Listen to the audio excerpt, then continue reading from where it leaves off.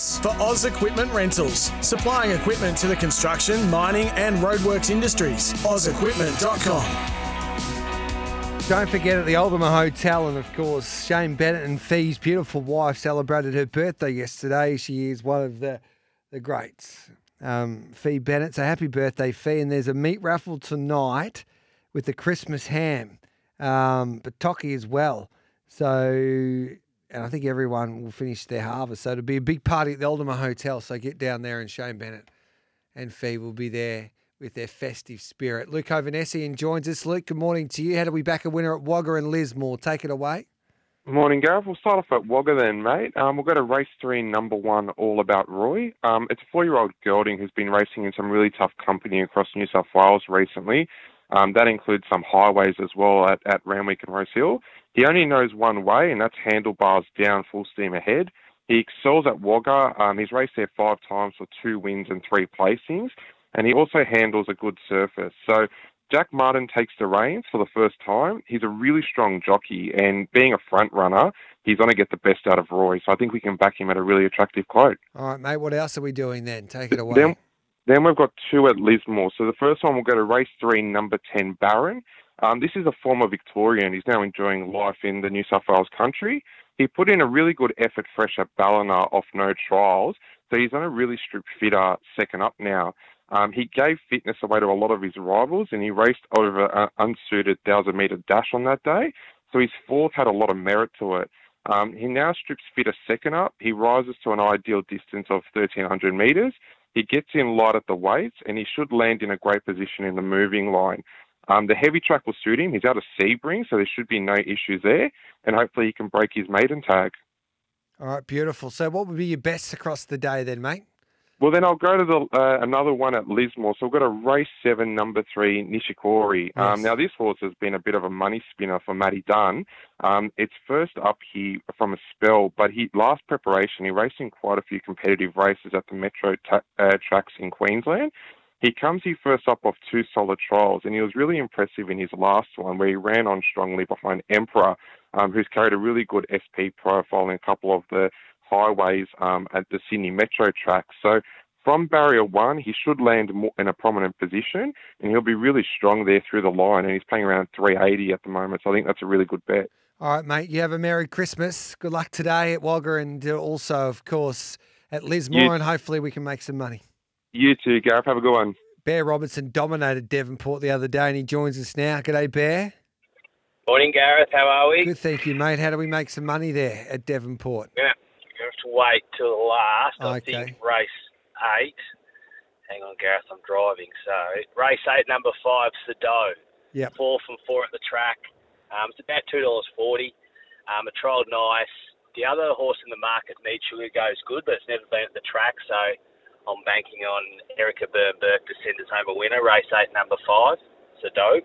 Yep. What else have you got for us? Is that all? Just in race 7, it's about 20 to 1. Number 2, Rising Light. It needs a little bit of luck for the gate.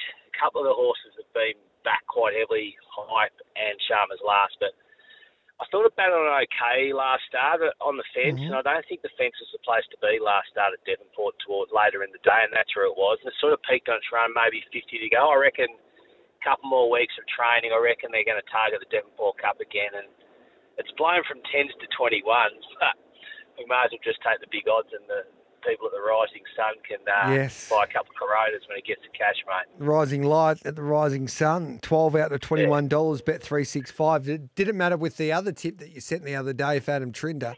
It kept drifting and it never looked like getting beat, straight to the front. Yeah, it's a nice watch, but I'm really keen on the one of the last. I just think the one in race 7, a little each way bet.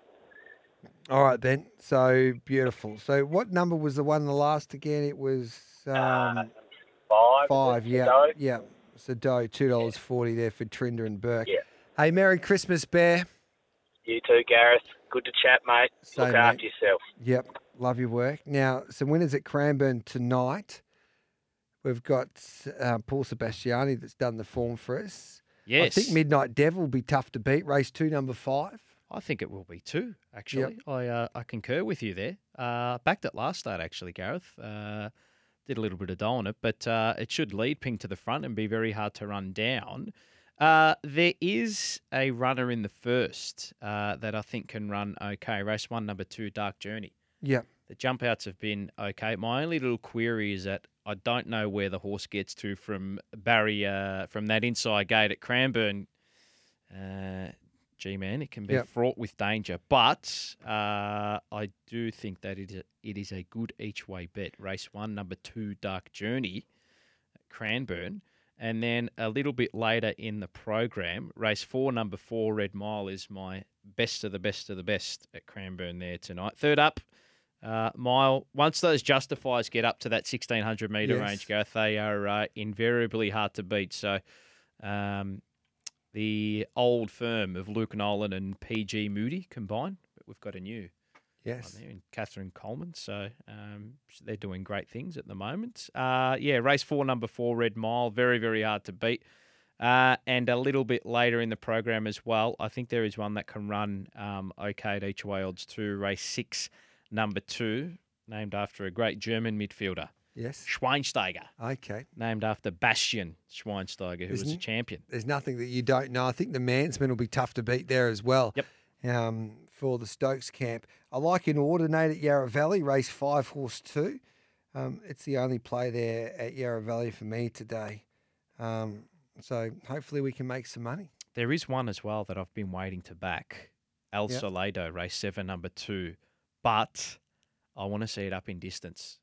I was waiting for this to get third up to the mile, but they've left it at 1,400 metres and we've got a 4-kilo claimer, Logan Bates. So just keep an eye. Yes. Just keep an eye on race 7, number 2 at Cranbourne today, El Soledo. If it storms home, I think it needs to get up to the mile, this horse. I'm a bit disappointed they haven't stepped it up in distance third up, but it has returned super, I think. So I reckon it'll be ready to peak, sir. Maryborough race 9, number 3 in the trots. Little Artie Miss for Darren Carroll and Jillaby Tidal Wave, race 11, number 2. So 93 and 11 and 2 there at Maryborough and Mildura tonight. Let's Go Captain, race 3, number 4, and race 9, number 10, Mercury Rising. So 34 and 90-10 there at Mildura for Darren Carroll, who's a star. I think he's off to the Maryborough Trots to watch his horse race there tonight, or race there today at Maryborough in the opening race. So it's another big weekend. It never really stops. So Christmas Day's Monday, Boxing Day Tuesday, and then we've got the New Year's Day meeting the following Monday. Christmas Day is the worst day of the year if you're a punter in Australia. Well, you can bet on international meetings in the early hours of the morning. Tokyo Kiba? Yeah, somewhere like that. But you gamble responsibly, of course. Of course. But it's been a big year, so many meetings, and hats off to all of the participants across the 3 codes because they don't really stop. No. There's meetings everywhere. So. Yep. It's absolutely insane. The people behind the scenes are racing, Gareth, and you would know it, having been in the industry for a long time, that there are a lot of unsung heroes. Any bets in the football for us? Carlton to win the flag. Yeah, well, that's like, I'd rather back Manos to win the golden slipper. You take a double. Can you take a double? Yeah, we could probably. We can hear it like on the 22nd of December. This is what we said. I reckon Sammy Walsh could be the one for the Brownlow. Okay. What about does Ange? When do Tottenham play? Who do they play this week? Don't talk to me about Tottenham. Why? Because I'm a huge Arsenal man, mate. Okay, but surely you're an Ange fan, aren't you? I'm an Ange fan, but now that he's on the other end of North London, I can't be an Ange fan. Surely you got to. Is Australia like? No sentiment here, mate. Well, from a sporting fan from Australia. So can Ange? How's he going? Are you happy? He's going very well. Will they win this week? Who do they have? They have Everton. Yes. Tough game. Everton are going really well. Who have Arsenal got? Liverpool. They'll get beat. First versus second. Yeah, Whereabouts? Don't know. At Anfield. Oh, they should win. It's an interesting game. You choke a lot, Arsenal. A bit like you follow football clubs that choke. I know. And I go for the Dallas Cowboys in the NFL too. Well, you need some more. No wonder you got no hair. So I was just going to say. Good on you, Paulie.